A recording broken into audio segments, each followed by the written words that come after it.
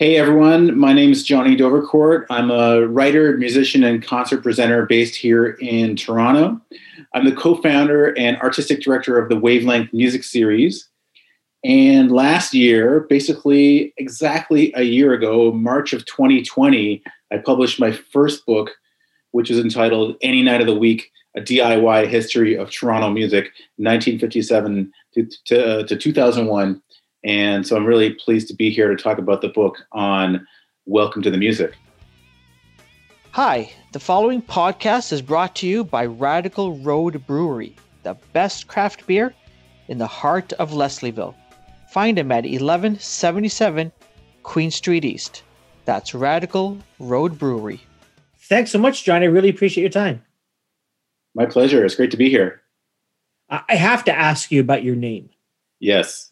Where did and I'm sure you might have answered this question 1,000 times. But never get old.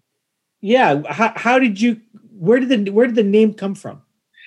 Well, my real name is Jonathan Bunce. Nothing wrong with that name. Totally solid name, but it's just a little not that rock and roll. And I always sort of imagined having a more of a stage name and like a punk name. And so I used to live on Dovercourt Road, which, as everyone knows, is a lovely north-south street in the west end of Toronto. And I used to live up at Bloor and Dovercourt. Back when it was still kind of a bit of a distant part of the city, when it was still when most people that I knew in the music scene were either living like in the Annex or Kensington Market or Queen Street. There wasn't really much going on at Bloor Court. It was like I just lived up there because it was cheap and had this crazy place that was like a 2-floor apartment that was $800 a month.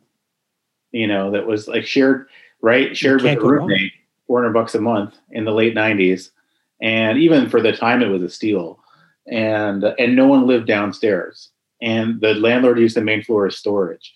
And the house was detached. So we had some rager parties at this place, and I recorded a bunch of albums there, like band. We could set up and drums and do like home recordings there, like full band home recordings there. It was a great place. I lived there for 7 years. It was a great place, and I was dating this girl at the time, and so the story is she was working at a place in Scarborough, which is ironically where I'm from, and but living downtown. She lived down the street. Her coworker lived up the street, also on Dovercourt.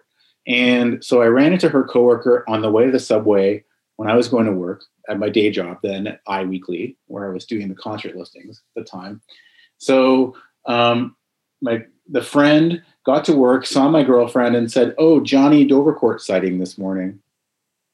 She ran into and this girlfriend was the first person, one of the first people to start calling me Johnny as well. So she started calling me Johnny. And then, so I credit this lovely ex of mine as being the person who sort of brought the Johnny Dovercourt character to life. And then at first I used it as a byline and as like a fake columnist at iWeekly. We had a lot of fun back then. We did a lot of silly stuff. I think I actually wrote about the Spice Girls for the first time the Johnny Dovercourt alias appeared, or reviewed this. I can't remember exactly, but reviewed the Spice World sequel or something like that, And then when we started Wavelength, that was sort of the pen name that I used in the Wavelength zine. And that sort of became more like my Wavelength alias. And that's how everyone in the music scene knows me. And, it's kind of like just having a rap name. Yeah. Or a punk name. So for sure. Everyone calls Chris Jericho. Yeah. I don't, and it might now be his legal name, but I think it was Irvine or something, his last name. Yeah, and everyone has it. A lot of people in the music scene have more humble birth names. So. Sure. Bono, The Edge. Yeah, Iggy Pop, a.k.a. James Osterberg. Yeah, exactly. David Jones, David Bowie. What's Alice Cooper's real name? Like Vincent Fursterberg or something like that. Yeah. Or Gene Simmons has some very, a very square name. Something to be said for rock and roll names. Yeah, right. It's about self-reinvention. So I don't know. I just always, felt when I sort of discovered that name, it felt like the more relaxed person I'd always wanted to be. Yeah. More relaxed version of myself. So I'm a current Scarborough resident. Oh, nice. Where? Yeah. Whereabouts? Well, currently I'm near Parkway Mall. So a hop, skip, and a jump away from where Maestro Fresh West nice. Was inspired to write Let Your Backbone Slide. From Birchmount, just north of Glendower? That's where you're from? Well, I just know that from a Maestro song from Conducted. Oh, okay. One of the yeah. No, what part of Scarborough were you brought up in? I'm from West Hill, so around so further east of there, ironically, like around Morningside and Kingston. Okay. And a high school at Woburn Collegiate, which was the Bare Naked Ladies High School. Ah. Yeah, so actually it might have seen one of their earliest gigs at a spirit assembly at our high school, because they were finishing high school around the time that I was starting. Like I was in grade 9 when they were starting out, and they were in grade 12, 13. There used to be this Page and Robertson, that is. Yeah, there used to be this this Scarborough music camp. I can't remember if it was on the Manitoulin or where it was, but I think those two were camp counselors. That sounds right. Yeah, that sounds right. Yeah, it was definitely they were very much products of the music's like education system. Yeah. And my sister remembers being, I think she played the bass. She put out a couple of independent CDs, but she remembers being at one of these camps, and they would just say, just say any word, and we'll make a song out of it, and that's how they would entertain. And then years go by, and one of the music teachers is getting married, and my sister and Jim Cregan, who's the bass player, end up singing at this music teacher's wedding. Sounds about right. Yeah. And not to, and there's more to this Bare Naked Ladies story and how I'm connected to them. About 8 years ago, I want to say, no, maybe 5 or 8 years ago, my wife starts a new job, and she's talking with, I think one of the directors of this non-for-profit organization called Park People. Oh yeah, okay. And they're just talking, getting to know each other. Oh, you're married. What does your husband do? Oh, he's in advertising. What does your husband do? Oh, he's in this band, Bare Naked Ladies. Have you heard of them? Oh my God, who's your husband? Jim. He's the bass player. So so that was a funny story my wife told me. And yeah, and I think everyone has Bare Naked Ladies connections in Toronto, because Jim lived like at the end of the block of where my last apartment, over by Trinity Bellwoods, and both my sister and my current girlfriend went to high school with the Cregan brothers at Mowat Collegiate in Scarborough. It is crazy. Yeah. It is crazy. But I didn't bump into him this weekend, but I saw him at Trinity Bellwoods over the weekend walking his dog. Yeah. As we were just, out grabbing some rays in Toronto. As was half the city, it sounds like. It was packed. Like I still live in Scarborough, but we went down there to drop off something. And so my wife said, "Hey, let's go take a walk in Bellwoods." And I was shocked at how many people were in there. I'm really not too happy about the way people are acting. Like it's not over. Yeah, it was a weird feeling being there. But anyways, it is what it is, and hopefully things will get better, and we can go see some live music. Yeah. Well, it only will if people still keep complying, and until they get their vaccinations. Yeah, we're still, we're not out of this yet. True. Do you remember the last live show you saw before? I guess before a year ago. Yes, it's actually kind of neat, kind of poetic, because the last show I went to was March 6th, 2020 at a place called Duggan's Brewery, a little basement venue in Parkdale, underneath in the basement of this microbrewer, like craft brewery. And it was with two of the band. There's three bands. I forget who the third band was, but the other two were Away Forward, who were celebrating their release of their new album, and a solo project called Words Last. And Words Last was the new solo project of my oldest friend, Dave Rogers, the guy I started playing music with like 30 odd years ago in high school. And Away Forward is the new band with members of Mean Red Spiders and Neck, the two bands that played the very first Wavelength show 21 years ago. And this was just only a few weeks after Wavelength had just celebrated our 20th anniversary. So, these are like some of my oldest friends, and the person that I started playing music with, it kind of got me into this whole life, so it was very, I had obviously had no idea at the time, but that was sort of a kind of poetic way to say goodbye to live music. Hopefully not forever. Yeah. And I guess, March 6th, there was no one was thinking like, is this going to end anytime soon? It was just right on the cusp of it. Cause I remember that those first 2 weeks pretty clearly, because it was right at the same time I was picking up my book. Yeah. Cause my book launch party was supposed to be March 24th, which is a year ago tomorrow from when we're speaking. And so I remember that week, I remember earlier that same week, maybe a few days earlier, I went to some like industry networking event, and everyone was still kind of still kind of joking about it, being like, oh, can we high five? Can we shake hands? Are we, don't get too close to me. Do you have COVID? Ha ha. Like it was sort of at that sort of point where that was like one of the last sort of in-person kind of networking things, industry events I went to. Not that I go to a lot of them, but I recall it was at that point where it was just starting to become a thing. But it was the following week that suddenly it was declared the World Health Organization, or the WHO, World Health Organization, declared a global pandemic, and the schools were closed. They announced they were closing the schools the same day I went to Coach House Books to pick up my first copies of the book. Wow. And then we had to sit down at the big table at the Coach House office and say, okay, looks like we're going to be postponing the launch party, but hopefully we can reschedule it within like 6 weeks. How naive we were, Yeah, for sure.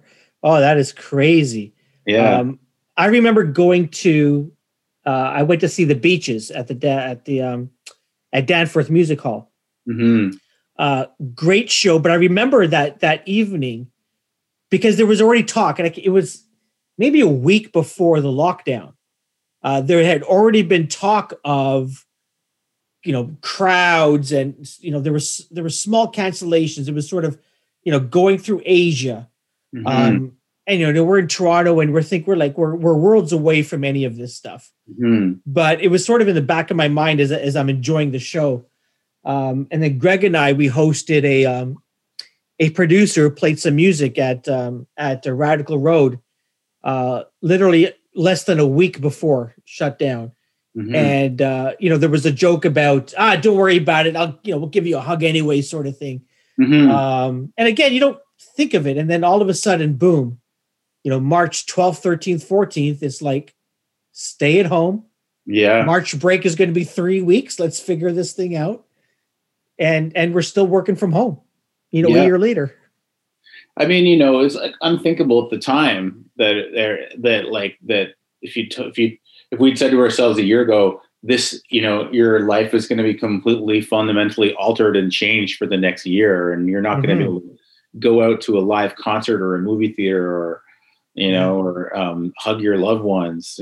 Like that's, people would have thought you were crazy, Yeah, absolutely. I don't know if you saw any of the videos that were shared on social this past week, but Crowded House played a show. I want to say in New Zealand. That's where they're from, so that makes sense. Yeah, and when I saw it, I'm thinking, Is this from now, or is this like a year or two ago? Where is it? But it was like live. People have started going to shows. Yeah, New Zealand's back, Australia's back. I haven't seen any footage or anything, but yeah, I even saw like an American band announcing some Australian dates. Yeah, because they seem to have figured it out there, hard lockdown. Yeah. Let's get rid of it. Yeah. And let's control it. None of this nonsense that, Europe or North America is trying to, balance, keeping things open and keeping things safe. They've sort of figured it out. Yeah, we could have learned a lesson from that, from the Aussies and Kiwis for sure. Yeah. Tell me about the start of Wavelength Music. What was the genesis of that? So Wavelength started, back in the genesis of it was in the late 90s. I started playing in, bands that were active in Toronto in the early 90s when I was still in high school or starting university. And in the 90s, Toronto was very different. The music scene was very different. It was actually really great in a lot of ways. In hindsight, there was tons of venues. There was really good media. There was Now Magazine. There was iWeekly. There was Exclaim. There was radio station. 3 campus radio stations: CKLN, CIUT, CHRY. And there was tons of bands, but it was still really hard to break out of Toronto.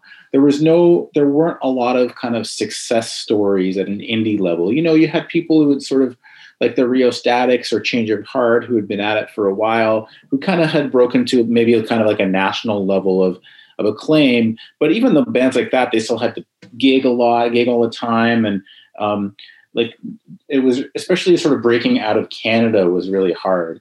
And it seemed like there was almost like a sort of a force field around the city for indie bands, and there wasn't a lot of support for the local music scene. All the major labels are based here, but they really just weren't kind of not interested in taking a risk on anything that wasn't already commercial, already kind of a proven commodity, and kind of chasing trends in a kind of follower sort of way. So I think the idea with Wavelength was a bunch of us who were all in bands had just been doing this for a few years, and we're kind of frustrated with this sort of like hamster wheel of, starting a band, making a demo, getting some gigs, building up a following, saving up your money to put out an album, CD, and then hopefully getting some press in Now or I, but then the next step was just like not obvious, it was really the next step of touring or reaching a bigger audience just seemed inaccessible. So, and there wasn't a lot of local support unless you were already at that kind of level of acclaim. And so it was a really challenging place for local bands to kind of get to that next rung. So the idea with Wavelength was to start something that was really all expressly about supporting the local music scene, and doing it from a kind of artist-centered, artist-run perspective, like not doing it from music industry talent discovery kind of let's break the next big band kind of approach. It was really sort of more about just like championing good music for good music's sake. And finding a more authentic grassroots place for artists to network. So we started a weekly music series that was curated, and that was also really different because there were new band nights. There was things that had been going on for a while, like Elvis Monday, which had gone around from venue to venue. And at that point, it was at the Elma Combo, and then there was also the New Music Tuesdays at the Horseshoe, which Dave Bookman, rest in peace, Dave Bookman ran that night, and those were great nights, but they were it was just kind of the bills were random. There wasn't like a sense of curation. With Wavelength, it was very much like let's think about the acts we put together. Let's curate an interesting experience. Let's bring in interesting visuals. Let's have performance art and poetry. And we had people from the music scene DJing between sets, which was really different. So it was almost more like this kind of artistic experience, right? And it was also all about accessibility. The nights were paid And we also did a zine. Like we interviewed, this is pre-social media. Like in the early days of Wavelength, the only like source of promotion that we really did was putting out the zine, where we had the schedule for each month, and we interviewed the bands that were playing each night. And we even had, the zine really kind of took on a life of its own. We had columnists. We even had a record review section for a while. We had comics, this whole sort of subcultural experience. And, we didn't need to buy ads. We didn't even really need to do street postering. And we put the zine at soundscapes and rotate this and around the cafes where people would hang out, and people would pick up the zine. And it kind of gave the Wavelength night this kind of like aura of being bigger than it was. Nice. Even though it was just put together by a bunch of musicians with really no budget, just, doing it out of love and as a sort of a real passion project. And it grew from there, and it kept sort of like, grew from year to year. And then we got to the point where we were able to incorporate as a nonprofit and start to get funding, just government funding, public funding to support what we were doing. And now it's 21 years later, which is really hard to believe. 21 years. Yeah. I wanted to ask you about the book. Yeah. What was it's not a long book, but it's so dense. Like there's so much in it. It's, 3 with acknowledgments is 317 pages. It covers, because it covers basically a half a century almost of music in Toronto, from 57 to 2001. But what was the idea of writing this book? Was there something missing that you needed to get everything written down in one spot, or what was it? Yeah, I've always felt like there's been a problem of documentation in the Toronto music scene, and just like a general lack of knowledge of what's happened here. And it's almost like the history of the Toronto music scene was like an urban legend. People, yeah. It's like people knew little bits and pieces, but and it's something that I'd always kept tabs on. And it's actually, even going back to the start of Wavelength, it's one of the things that we wanted to do, even at the start of Wavelength, was like, oh, we need to document the history better, because people don't know about all these amazing bands that have come out of here. And even just myself, like just thinking about myself as someone who's deeply involved in the scene, I knew about, a bit about Fifth Column, and just thinking about the bands that were important to me, like kind of underground heroes like Fifth Column or Shadowy Men and the Shadowy Planet, just to pick 2 names. Like those, I'll pick those 2 names because they were the kind of examples of the few kind of local Toronto indie bands that were actually able to break out of Toronto and get some acclaim in the rest of the world. But even those acts are still kind of often, usually left out of the history books. And there aren't really many sort of history books about Toronto. I guess it was just sort of like, you had to kind of pick up knowledge from here and there, from reading magazines, and there's no kind of real no one's ever really done a documentary about Toronto music. But starting in 2009, there started to be a bit more formal documentation. There was people started to release books, but sort of publish books about the punk scene. Although in 2009, and that's really kind of got my brain the wheels in my brain starting to turn. Like, oh, maybe I could write my own book. Was Liz Worth wrote this amazing history of Toronto punk in 2009, and that like really opened my eyes, because I knew of bands like the Diodes and the Viletones. Like I knew some of their songs, and I knew just like little snippets. Like I knew the Viletones, had released this amazing song called Screamin' Fist, and that Steve Leckie was, AKA Nazi Dog, cut himself up on stage. But that's like about all I knew, and I knew that the Diodes had written some great pop songs, and that they ran their own space called Crash and Burn, and that it was one of the first DIY venues in Toronto. But that's about all I knew. Either it's just like just little fragments of information. So part of me, I just wanted to know this stuff for myself, and I wanted to sort of actually try and document Toronto history. And I knew, and I just knew little bits here and there. I knew that had been this great psychedelic scene in Yorkville in the 60s. And that, I knew that Neil Young and Joni Mitchell came out of it, but that's about all I knew. I only knew the basics. So I kind of wanted to learn more and go beyond this kind of like really, just point form kind of summary of Toronto music, and really kind of dive into like, oh, what was it like? What was actually happening? Who were the bands that were building this scene, and who were the people that were supporting it, and how, and kind of link all these different eras together to try and basically sort of, I wanted to tell a kind of story of the city itself, like how did the city become what's the sort of autobiography, the biography of Toronto as a city, was sort of tell it through music.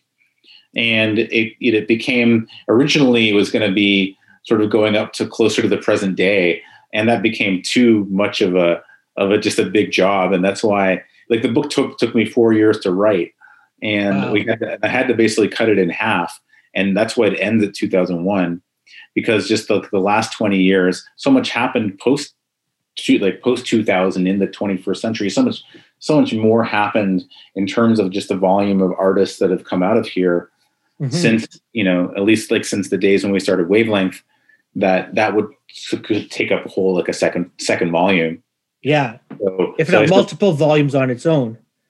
Yeah, maybe. So, and then, I had to kind of narrow things down a bit by genre, like I couldn't, I had to leave out classical and jazz for the most part, and metal, and only kind of barely touched on world music, and touched a little bit on jazz, but more the kind of avant-garde stuff that's more to my taste and interest.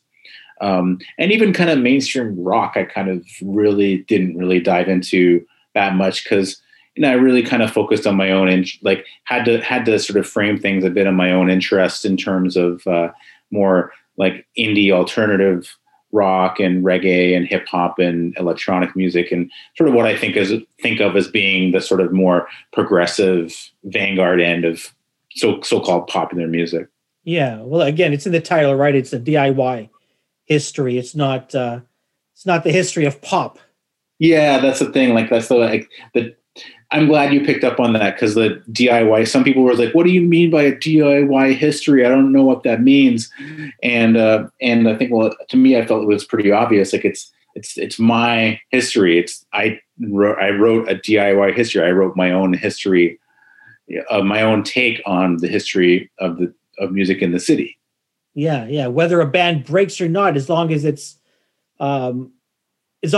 bands sort of did it their own way, sort of were scrappy, didn't play by the rules, and weren't sort of there's no Discovery on YouTube story that made it huge. It's sort of, it's bands that are making their own venues, make their own costumes, make their own CD covers, and all that sort of stuff. Right. Exactly. Yeah. You totally get it. They'd made music for its own sake, because they wanted to, and they were driven to. And if, whether or not they made it to that next level of success, that's not the sort of quality in which I was judging their worth. Yeah, absolutely. It could have also been a music venue book. Yeah. Because you talk about just a ton of venues, sort of in passing. Yeah. But you must have learned a ton, I guess, also as a DIY musician yourself. But you must have seen a ton of these venues come and go in your time as well.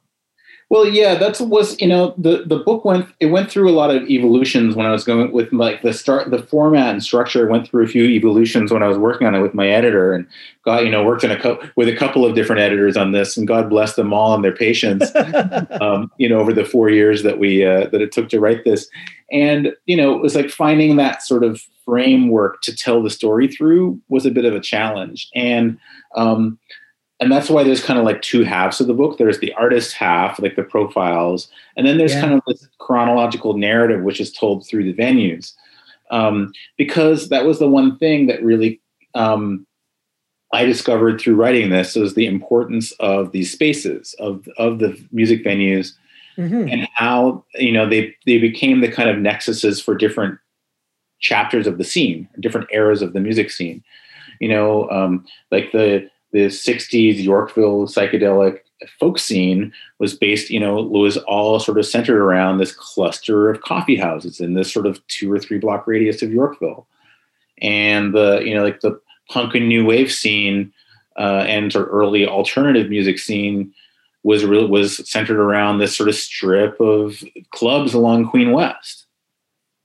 And then even the kind of the 90s scene that I was a part of, the kind of indie experimental electronic scene that Wavelength came out of, was really based around these sort of scuzzy clubs in the College Street, Kensington area, like Sneaky D's and the El Macombo.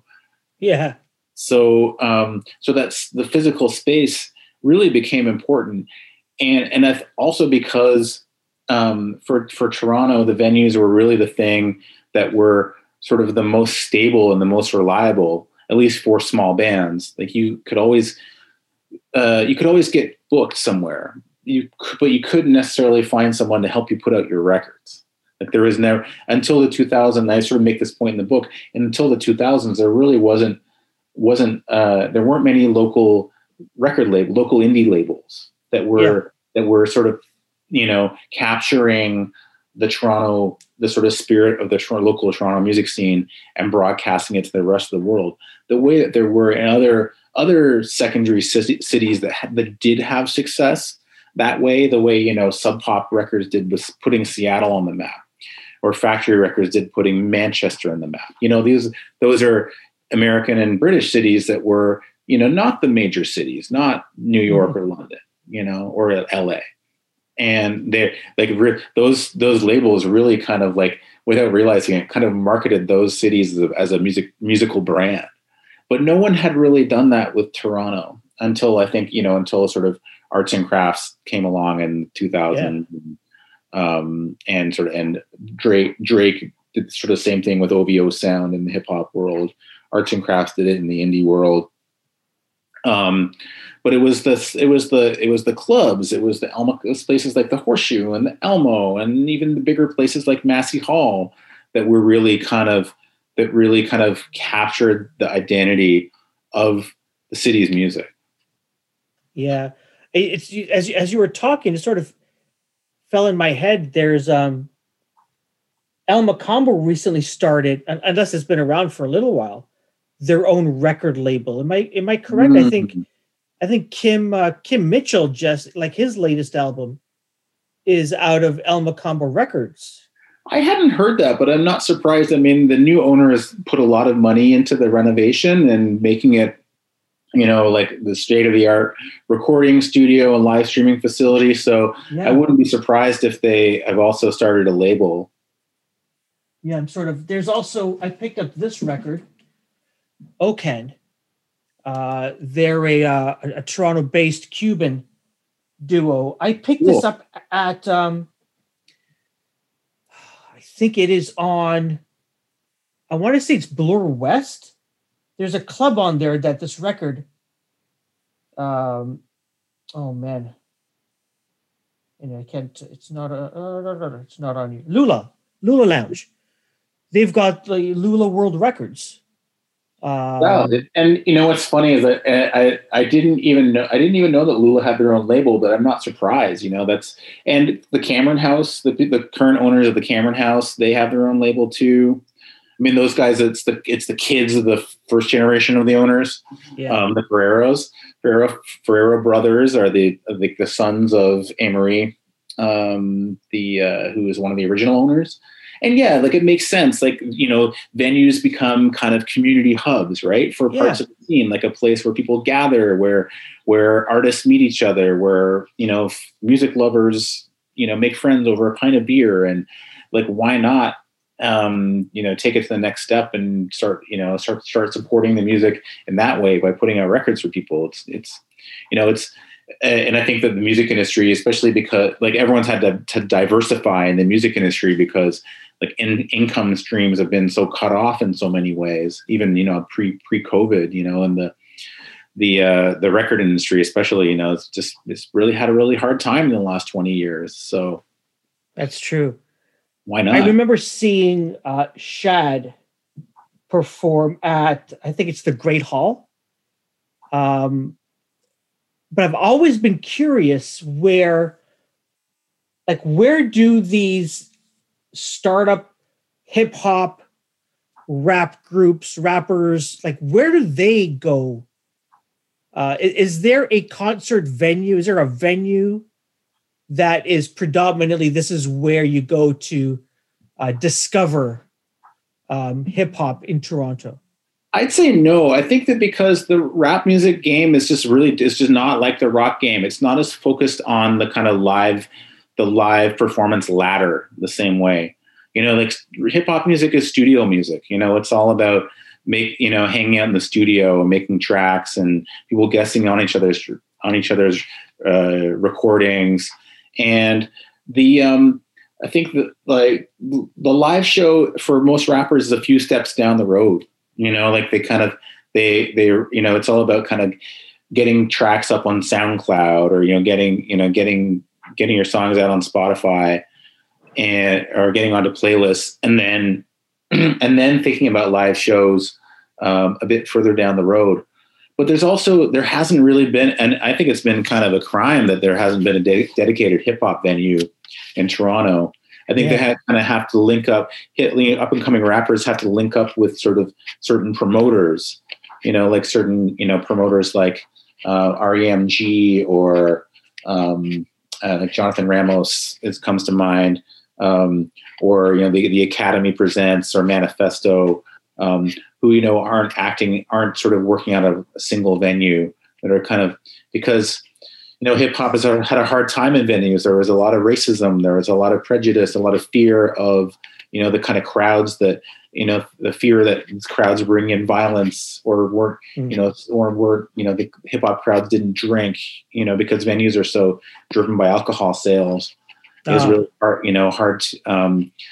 hard for a lot of hip hop promoters to access venues. So they're often kind of bouncing around from space to space, and we're having to rent halls to put on shows. I mean, that's sort of how, going back to the 80s, that's what it's been like for hip hop music. So, it's there's definitely been a lot more barriers. And I think hip hop, Toronto is definitely overdue for having a dedicated hip hop venue or a dedicated Black music venue.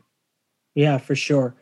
Greg and I, over the past year, over the years and months, have had these discussions on and off about venues disappearing in Toronto as if it's a new phenomenon. But I mean, just going through your book, it's like, you talked earlier about Yorkville, and everyone who's in Toronto knows Yorkville as this really small block of now high-end stores or cafes. But there was 30 plus venues. Yeah. Just in that small footprint. It's just mind blowing that there's that many. It's totally mind blowing. Yeah. And the Yorkville thing was kind of like getting the chance to look back on it historically and, in sort of the terms of the evolution of Toronto as a city. The Yorkville thing was really sad because it was this really vital cultural district that was completely wiped out by the city basically on purpose. Like, they wanted it gone. They didn't want these grubby hippies bringing down the property values of this area that was going to be great for the businessmen of the city. Like the business elite wanted to open hotels and clothing boutiques and things that were going to, bring up the property values. And they viewed the coffee houses and the hippie, there was a lot of moral panic around, this was the early boomer generation. Like these teenagers who were hanging out in these places were the children of the sort of, the elder generation. They were they were really worried about their kids, really scared that their kids were getting hooked on drugs and, getting into this, scuzzy counterculture. So they thought the way to save their kids as well and as well as to, make this area more profitable, was to just sort of get rid of all these coffee houses and make it, they made it harder for them to renew their business licenses.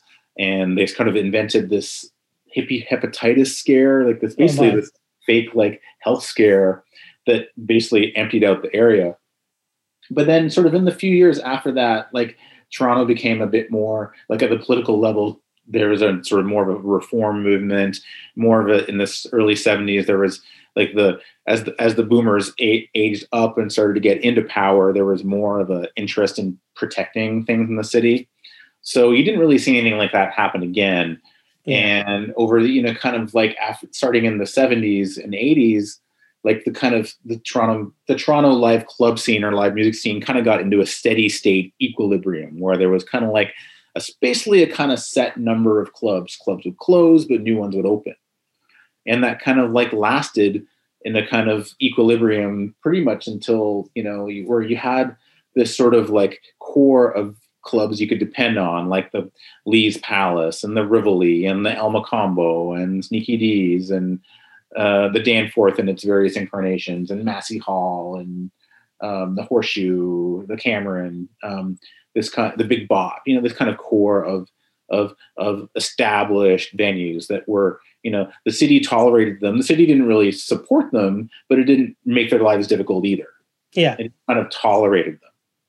Accepted that they were part of, the nightclubs with live music is just part of the city. Yeah. People go out to these clubs and they buy drinks and they buy concert tickets and they're staying out of trouble. We're okay with that. And then 2010 is really when things started to change, where kind of like then, this kind of like benevolent neglect started to result in more venues closing than were opening. Yeah, it was fascinating today. I just happened upon, I don't know if you follow Rick Beato on YouTube. I'm sorry, I don't know who that is. Great music channel, just phenomenal. He did a video today, the greatest singer-songwriters ever. And 3 of the top, I think 20 were Canadian. Neil Young, Gordon Lightfoot, who was number 3, according to Rick, and Joni Mitchell, number 1. Hell yeah. And all 3 of them are out of Yorkville. Yeah. So I found that very timely to watch that video. Johnny, I wanted to ask you. You've obviously been a musician in Toronto. I don't know if you still actively, obviously not this past year, but if you had still been playing in bands. But I really want to know if there's a venue that just was one of those places where you loved to play, or maybe you hated to play there with a passion. But for some reason, you talked about that ebb and flow, the venue doesn't exist anymore. So this is part of our lost venues segment. I'm curious if there's a lost venue that is close to your heart. That's funny because, some venues still exist, but maybe not in the incarnation that I have the strongest attachment to. I think like for me, like the two places I probably loved playing the most are still around, but are cleaned up and not like, I'm glad that they're still there, but they're not the scuzzy former selves that I fell in love with. And that would be the main floor of the El Macombo and the basement of Drake Hotel. And what's funny is and these are for 2 different reasons. Like the basement of the Drake Hotel in the early 90s was like kind of the ground zero for indie music in that time period, and of sort of 91. And it was only around in that sort of incarnation booked by William New from 91 to 93. And, I was like 18 or 19 and only ever got to play there with my high school band when we were, just before we broke up. when I went away to university. But so my memories of playing there are very kind of like, a lot of, what's the word? Like adrenaline, just memories of a lot of adrenaline, just like that being really young and not being that experienced and just being so excited and terrified, just pure terror of being on stage, which is just like, you never feel so alive of just being like, how are we going to I can't believe we're doing this. How are we going to get through this set? And then it's just like gone. It feels like so long when you're trying to get through the set. And then when it's over, it feels like it was 5 minutes.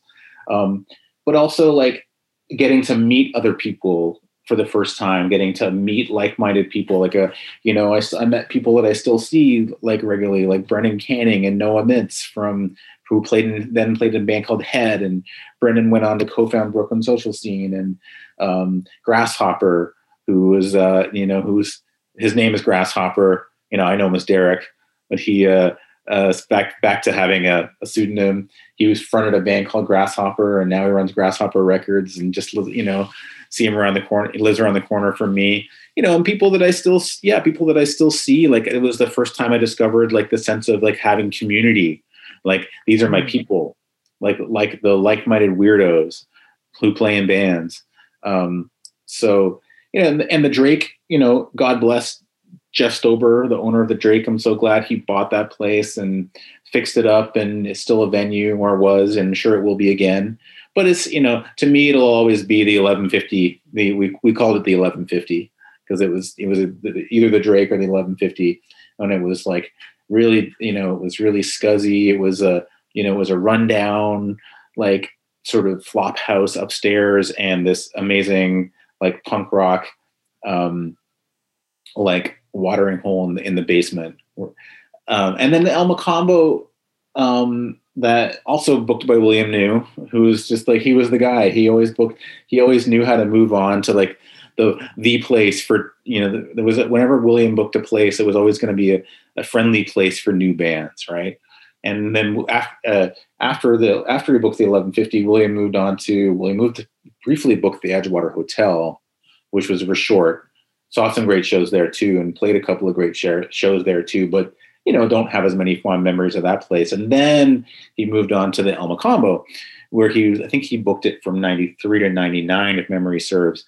And the main floor of the Elmo was just a place that just actually, more as a musician, it was, by that point I was more, experienced and confident, and playing the El Mocambo always felt great. Like, the sound was always good.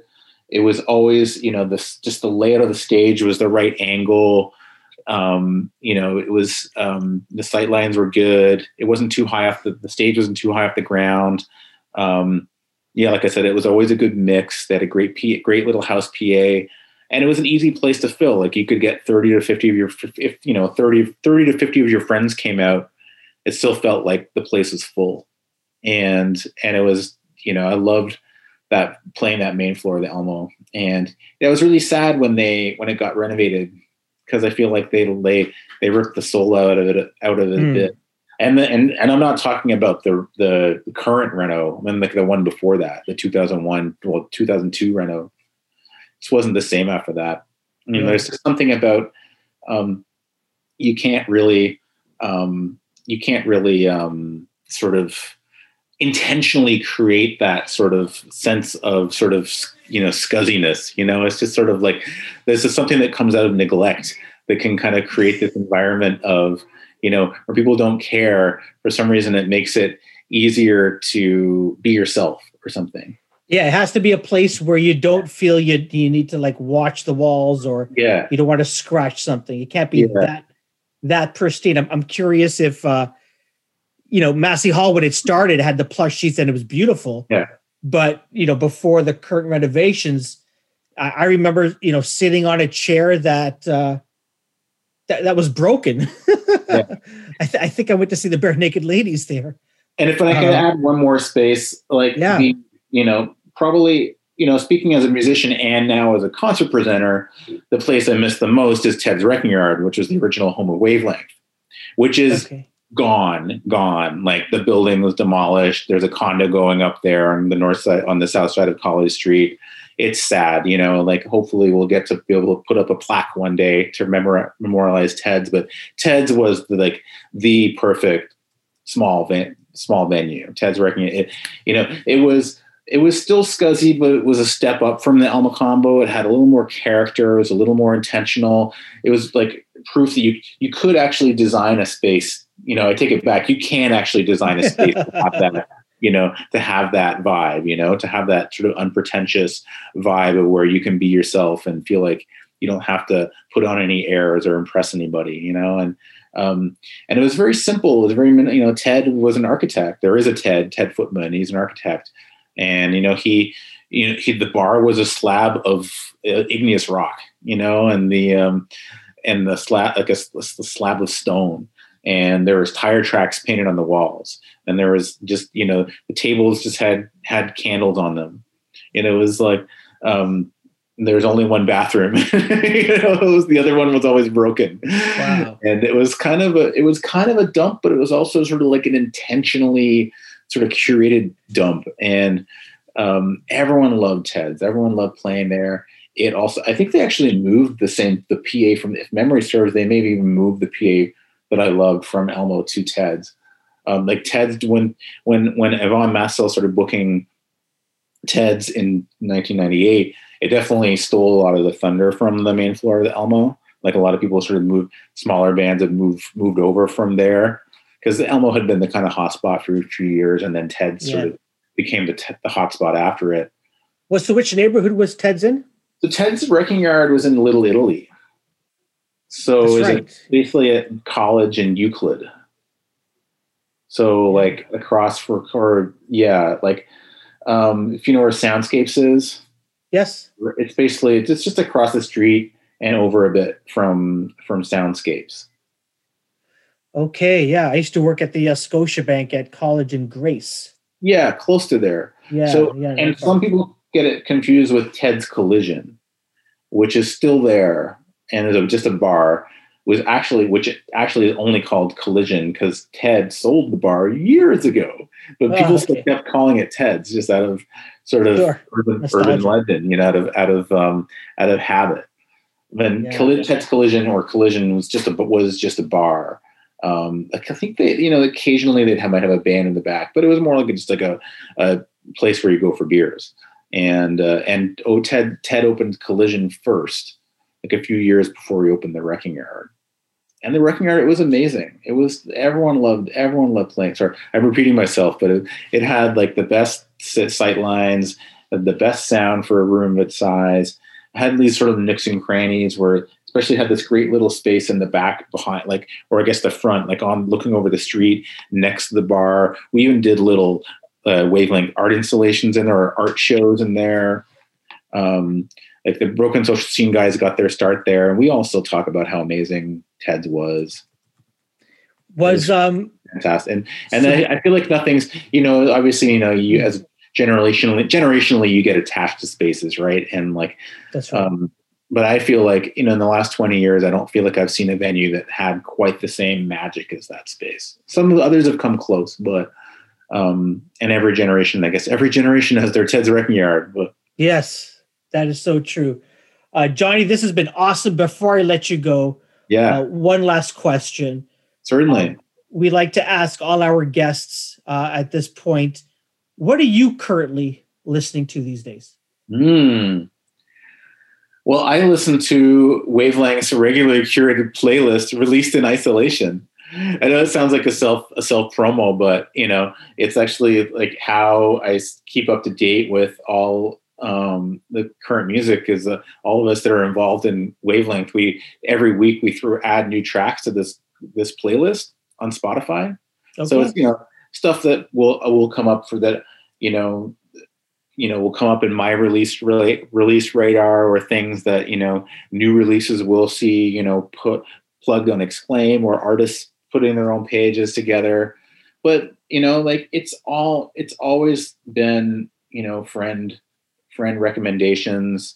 Someone just told me about this amazing Indigenous musician based in Montreal called Kizis. It's like Kizis, who just released like a 4-hour long album with like, you know, guest appearances by Owen Pallett and Beverly Glenn Copeland. And this artist like doesn't even have a website or a Facebook page. They just have an Instagram, and they've been reviewed on Pitchfork. And it's kind of crazy how things work nowadays. And yeah, the music's kind of hard. It's a little electro pop, a little like art folk, very kind of uncategorizable from sort of like a not a trans, not I guess maybe I think two-spirited Indigenous artist called, I don't know how to pronounce her name, Kizis, I think.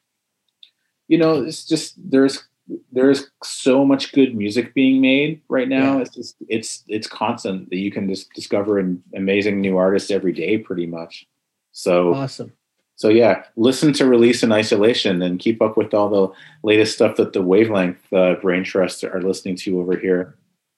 That is awesome. The book, yes, is Any Night of the Week: A DIY History of Toronto Music, 1957 to 2001. If you're a music fan, if you're a history fan of Toronto, if you want a list of all of the venues from 57 to 2001 that were in Toronto, there's probably at least 200 venues by name that are listed in the book, if not more. I actually haven't counted how many are listed in there, but you're probably right. Yeah, and I think that's another book, whether you write it or whether you publish it or edit it, there needs to be a venue book, a music venue book that does not include library rooms. You know, as much as I'm all for artists finding places to play, you know, I'm more interested in sort of those grimy rooms, whether they're manufactured like Ted's Wrecking Yard, or whether they're just grimy places like the old basement. The old basement of the Drake Hotel. Yeah. The real Drake Underground. No disrespect to the current Drake Underground. Yeah, that's too fancy. Yeah. But no, a great book, Johnny. Thank you so much for writing this. I've enjoyed reading it so far, and I'm going to enjoy reading the rest for sure. Thanks, Kareem. It was great to chat with you. Thanks for having me on the show. This has been a blast, and I am holding you to coming on again. Yeah. So because I know Greg wants to talk about Queen Street West and the evolution of all those venues and the music. And there's just so much to talk about. But again, thank you, Johnny, for spending time with us today. You're welcome. And let's do it. Hopefully this summer we can gather in person for that second chat. Absolutely.